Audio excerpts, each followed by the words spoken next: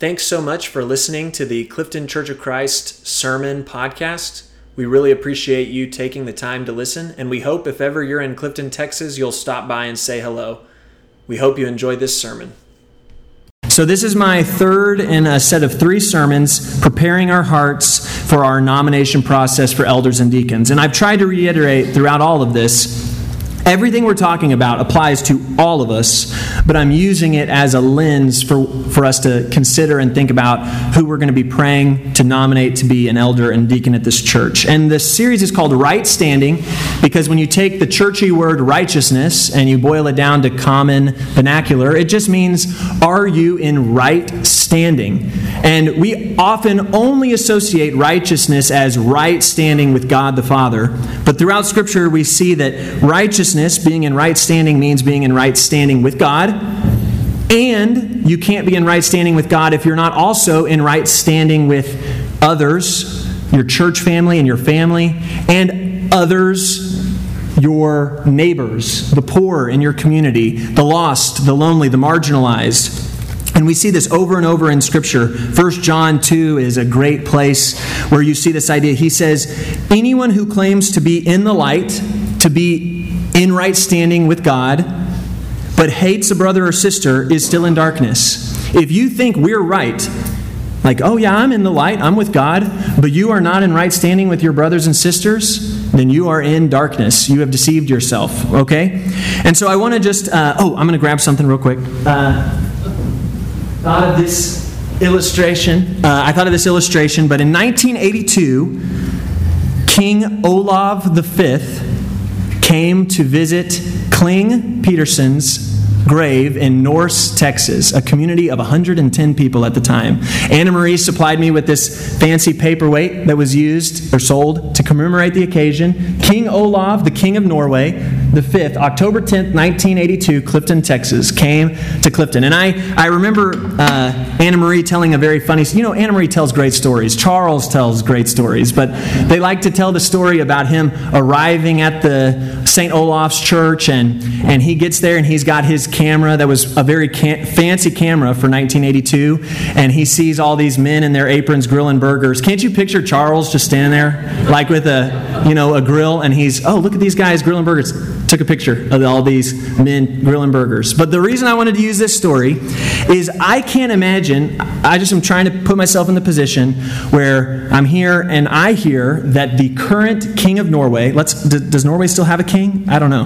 The current king of Norway says, you know what? It's about to be the 250th anniversary of the Norse migration to Clifton. By the way, Kling Peterson, if you don't know, he's famous for being the father of the Norwegian immigration to the United States, and one of the biggest places that they settled a community was here, near Clifton. That's why we're the Norwegian state capital of Texas. And so I want you to imagine that the king is like, I'm coming back. What would we try and do today to know the king is coming to host him? And I called Anna Marie and I said, can you remind me, y'all really rolled out the red carpet, right? And she said, oh yeah. She said it kind of was a little embarrassing because we thought there would be 20,000 people that showed up. And so we reserved all these lots on Highway 6 of parking places for all these incoming visitors, and many of the lots didn't get filled at all. So she said it was a little embarrassing. But you can imagine that everyone in town for weeks is, all right, we got to make sure we have the TV stations here. We got to make sure we have the news stations. All this prep for the king to come. And I want you to think about how we, all of us at different times or another, when we hear that a special person is coming, we kind of do everything we can to make sure everything is just perfect for them, for when they show up. I don't know if it might be that you heard some famous person is coming to visit town, and it's, we gotta make sure we have the best food, we gotta reserve the nicest place in town. So Ace Hardware? No, I'm just kidding. I like to tell people, I'm like, I think Ace is like one of the coolest places in our town. But we gotta reserve the nice place and the nice stuff. We've got to, I think this maybe is a situation where, say 2 people are about to get married and maybe one of them hasn't met their future in-laws yet, and the in-laws are coming for Thanksgiving dinner. You can imagine that they're probably really, okay, we got to make everything look great. Everything's got to look perfect for this occasion. And so the reason I'm bringing this up is because One of the things we talked about last week was, are you in a right standing with your church family and our community? And there's something about saying, oh yeah, we roll out the red carpet. We're really good at being in community with each other. But how good are you at rolling out the red carpet? How good are you at being in right standing with all those people that you don't know, that aren't as important? Matthew 5 says it like this. This is not exactly what Jesus is talking about, but I'm using it for here. He says, "You have heard that it was said, 'Love your neighbor and hate your enemy.' But I tell you to love your enemies and pray for those who persecute you, that you may be children of your Father in heaven. He causes His sun to rise on the evil and the good, and sends rain." By the way, that's a positive, not a negative here. He sends rain, good, on the righteous and the unrighteous. If you love those who love you, what reward will you get? Are not even the tax collectors, the worst people in the world, are they not even doing that? And if you greet only your own people, what are you doing more than others? Do not even the pagans do that? And so you can see Jesus is kind of asking the question, all right, you're in right standing with your friends and your church community. Do you want a prize for that? Oh, okay, great. You get along with the people that you like. Would you like a round of applause from me that you get along with people that you like? But how do you treat the people that you don't like?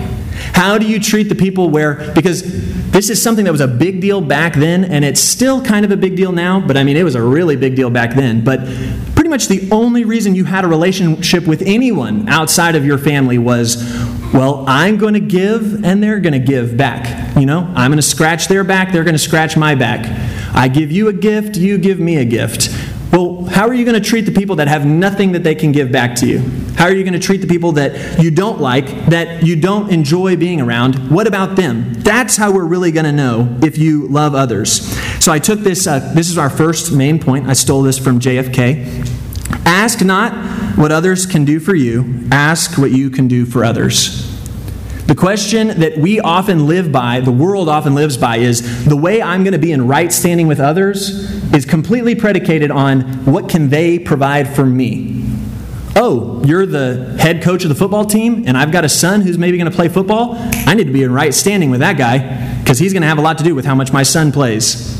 That's what I get from the relationship. But Jesus flips it completely over and says the way that you're in right standing with others is asking the question, not what can they do for me, but what can I do to be a blessing to them? Let's look at a story from the Old Testament that kind of articulates this and will articulate our next main point. In Genesis 18, verses 1 through 8, we see this story. It says, the Lord, that's in Hebrew, that's Yahweh, when it's all caps like that. So it's Yahweh himself appeared to Abraham near the great trees of Mamre, while he was sitting at the entrance to his tent in the heat of the day. Abraham looked up and saw 3 men standing nearby. When he saw them, he hurried from the entrance of his tent to meet them and bowed low to the ground. He said, "If I have found favor in your eyes, my Lord." Okay, notice this. See how it says my Lord there in lowercase? That is the narrator's way of telling you Abraham does not know that this is Yahweh. Why? If he knew it was Yahweh, it would be what? All caps. So this word is Elohim. If it were Yahweh, it'd be my Lord, all caps. All right?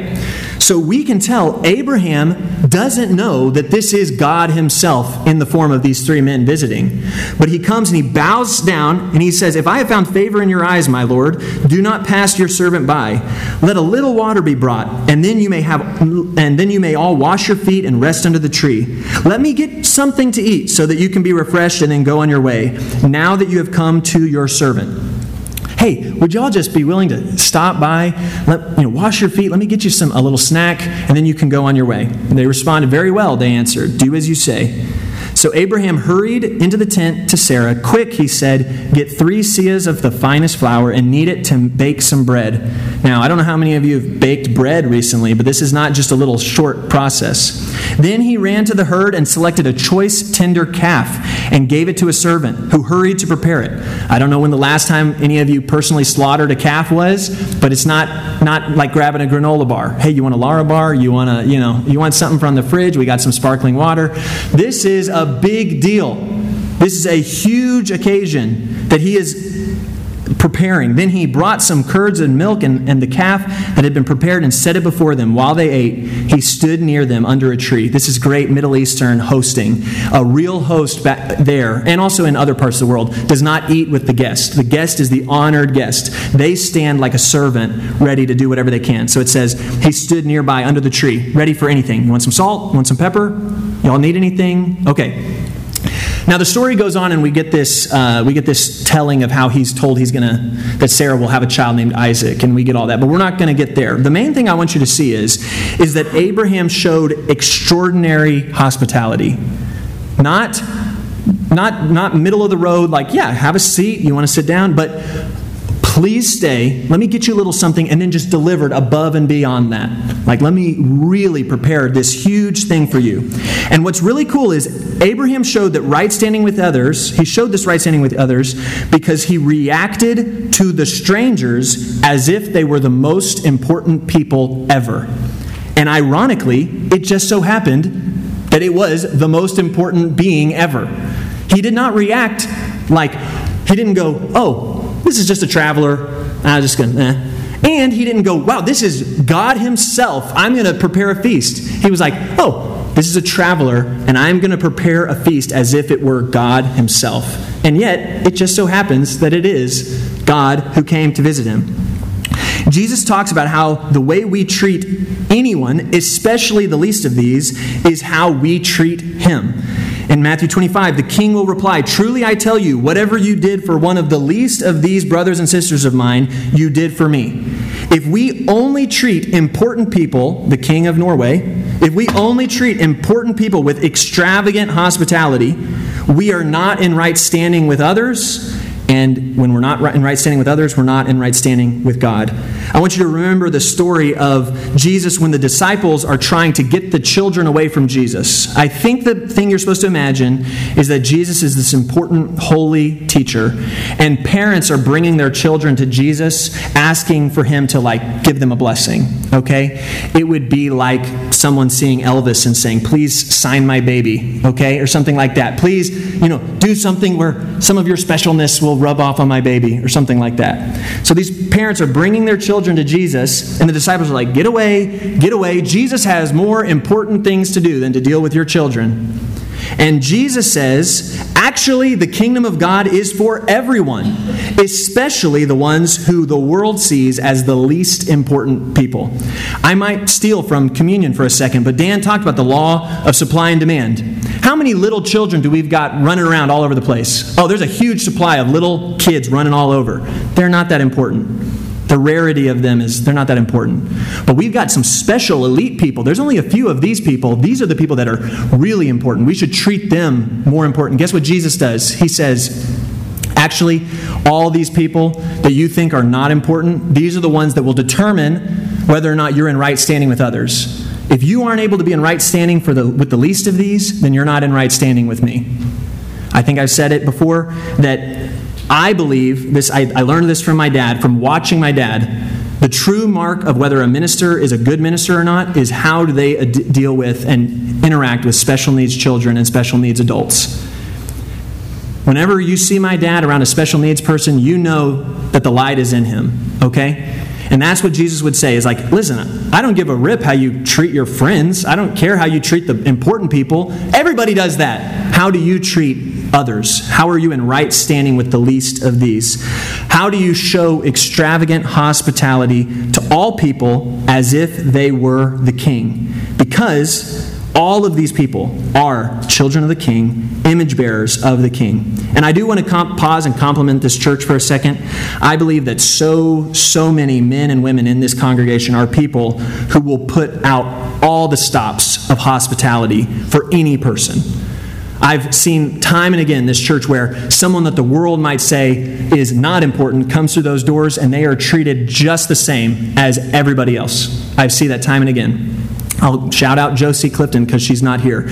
But if Josie invites you over for dinner, you could be the preacher, you could be the mayor, you could be a nobody, and she's going to cook the best meal you've ever had. You know what I mean? She's going to cook incredible steak. She's going to make either a chocolate cake or a cherry pie. She's going to just do everything to make you feel welcome.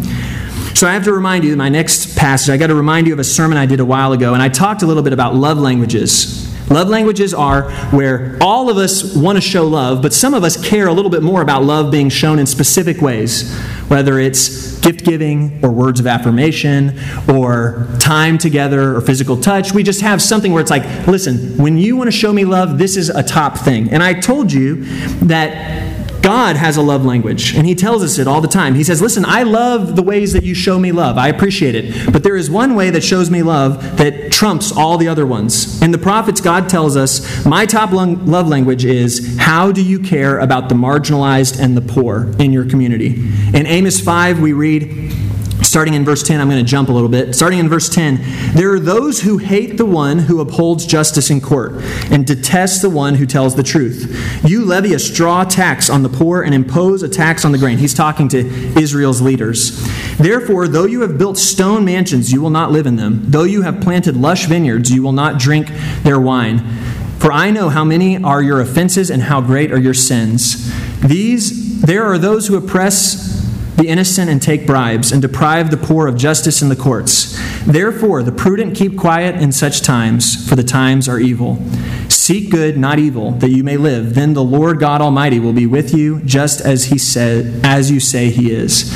I hate, skipping to verse 21, I despise your religious festivals. But wait a second, God, that's one of our top love languages, is our worships, our Sunday morning service. This is our top way of saying, we love you, we glorify you. And He's saying, listen, in comparison to this, I despise that love language. Your assemblies are a stench to me. Even though you bring me burnt offerings and grain offerings, I will not accept them. Though you bring choice fellowship offerings, I will have no regard for them. Away with the noise of your songs, I will not listen to the music of your harps. But let justice roll on like a river, righteousness like a never-failing stream. As we turn our attention back to this concept of nominating elders and deacons, we need leaders and servants whose hearts are for the marginalized. Because we can't be, or I personally and we communally cannot be in right standing with God unless we are in right standing with the poor. Because God cares for them, His church should care for them. And it's hard for a church to care for them if the spiritual leaders and guides don't also. God says, I've got a lot of love languages, but my top one is, how are you caring about the marginalized and the poor in your community? And if that hasn't seeped into your heart, it's going to be really hard, if you're a leader, for that not seep into the hearts of your community. But if it has seeped into your heart, it's really hard for it not to seep into the culture and the heart of your community. I've got one last Bible verse. Lastly, the way that you treat outsiders is a witness to who our community is and to who our leader is, to who leads us. In Colossians 4, I'll go back for anybody who likes to take notes. The way you treat outsiders is a witness. The way we treat everyone who's not a part of this body is a witness to who our community is and who our leader is. Colossians 4:5-6 says, be wise in the way you act towards outsiders. Make the most of every opportunity. Let your conversation be always full of grace, seasoned with salt, so that you may know how to answer everyone. This is not a passage about how to win a battle on Facebook. There's a lot of people who've decided they don't want to be a part of a church family because they see the way that Christians react to others on Facebook. Okay? Not very seasoned with grace. All right? There are plenty of people who will say, I don't really know if I want to know about what that community is about based on the way I was treated as an outsider by an insider. But there are people, like you see in Acts 2, where it says, and God continued to add to their number daily, who saw the way that they shared with each other, who saw the way that they treated people and said, I want to know about this community. All right? Does that make sense? Our stance towards outsiders shapes whether or not they want to know more about Jesus and this community or not. Being prepared to give an answer is not because there's going to be people that walk up to you. I have never had a random person walk up to me and say, what's your stance on creation? I've never had an apologetics debate with an outsider. But I have had people who are going to ask you, why do you waste all your time going to church? Or why is this something you care so much about? The real question was in high school. I had a lot of guys on the football team who'd be like, Drew, why do you never come with us to the parties after the game? Like, just come one time. That's being prepared to give an answer, okay? It's not like, what's your stance on whatever. That's not what this is talking about. This question is, there are going to be outsiders who see you in the market and see the way that you interact with people and see the fact that you don't worship Artemis or Ephesus or whatever and say, why don't you do that? And you need to be prepared to give an answer that says, it's because I've met this man named Jesus Christ who's changed my life, okay? So, I have a few practical things that are like loose ends that I really wanted to talk about before I finish, just because I think these things need to be said before you submit your nominations for elders and deacons. These are very practical. They're kind of random and sporadic, but let me just say these. One, I have done no distinguishing during this series between elders and deacons. There are good places in Scripture where you can read specifically talking about elders and specifically talking about deacons. But if any of you are like, Drew, how should I see the difference? Well, first I'll tell you, I think all of them should be in right standing, elder or deacon. However, the way I oversimplify it is I like to say, if you're nominating an elder, you're nominating someone to be a spiritual guide and mentor for our church community. That doesn't mean a deacon can't be a guide or a mentor. It's just that's what I'm focusing on when I'm thinking about who to nominate for elder. When I'm thinking about who to nominate for deacon, I'm thinking of selfless servants. All right? Doesn't mean that they're not a good guy. Doesn't mean that they're not a mentor. It doesn't mean that elders aren't selfless servants either. That's how I'm distinguishing between the two. One is a spiritual guide. One is a selfless servant. The word deacon itself literally means servant, okay, in Greek. They weren't saying like, let's come up with a title. Well, what should we call it? How about a fireman? No. How about a deacon? No, it's the word just means servant, okay? All right, the next statement. This is another oversimplification, but it has to do with our series on, or this idea of being in right standing with others. Churches can typically have two kinds of elders. They will either exist to serve the members of the church and what makes the members of the church happy, or they will exist to serve God's mission. You're probably like, well, can't you do both? I think that there's a way to balance both, but it is very hard to serve two masters. Okay? There are lots of churches that will nominate people who will be good representatives for what they want to happen at the church. Or there will be often elders that you nominate who say, well, we want people to be happy here, but our top goal here is not to keep our shareholders happy. Our top goal is that we have a mission from God to go and make disciples for all nations. That is our first service, okay? It's very hard to serve both of them. Two more. I want you to imagine that you have a son that's 16 years old. Some of you might actually have a son that's 16 years old. And I want you to imagine that your goal in life was for that son to be a Christ-centered image of God, and that he was made by God to be. And I told you that a man from our congregation was going to be randomly chosen to spend 2 hours a week with your son until he turns 18. And I want you to consider nominating men to be elders and deacons of this church that you would really like to be randomly chosen to be a mentor for your son. Does that make sense? If you got to take the spiritual care of your child and say, I'd like for 2 hours a week, 2 times a week, for you to go and influence my child, who would you say, oh man, I would be honored if this person was able to be that person in their life? Okay? I can think about, I've said it before, Larry Doak was a man in my life where he had a carpentry shop. And every Tuesday night for 3 hours, I would go work in his carpentry shop with him. And typically that meant I sanded. Like, that's all I did. A lot of fine furniture, it's like 90% sanding it, okay? But afterwards, he'd pay me with a root beer float from Sonic. I can't imagine, and I will never be able to put into terms how I was shaped as a man by being around him once a week for 3 hours. So when you're thinking about who to nominate, think about, I would really love it if my son could be around him for 2 or 3 hours a week to be shaped by his character and his heart. The next illustration, and this is the last one, and then we'll be done. I want you to imagine that this church had decided that we were going to plant a church in Morgan. Name some random church or some random city that's kind of on the outskirts of Clifton. We were going to plant a church there, and there is a desperate need for this healthy community of faith. And what's very important about this plant is that the foundation is laid really well. And we needed to send men from this church and say, we need you to go because we think you would be excellent at helping start a very healthy foundation for this church family to be cultivated on. Who would you think of to say, well, we need people that are really going to do a good job of being patient. We need people who are really going to do a good job of making sure the heart of the church is focused on what it needs to be focused on. Making sure that people are being, the hospitality that this church has, we need to make sure that it gets taken and started there. That the same way that people feel so welcome when they come in this room, they need to feel welcome when they go into that space. So we need to make sure that these people are the ones that are there. This is another illustration you can put in your head when you're trying to think about who am I going to nominate to be an elder or deacon, is would I want my son to be with them? Would I want our new church plant to have a culture that permeates from who these people are? Okay? Does that make sense? If any of you have any prayer requests, if you have anything that you would like to discuss, elders are going to be standing at the doors. And if any of you feel like you would like to talk more about what it means to be in right standing with Jesus, to be in the light as He is in the light, we'd love to talk to you while we stand and while we sing this song.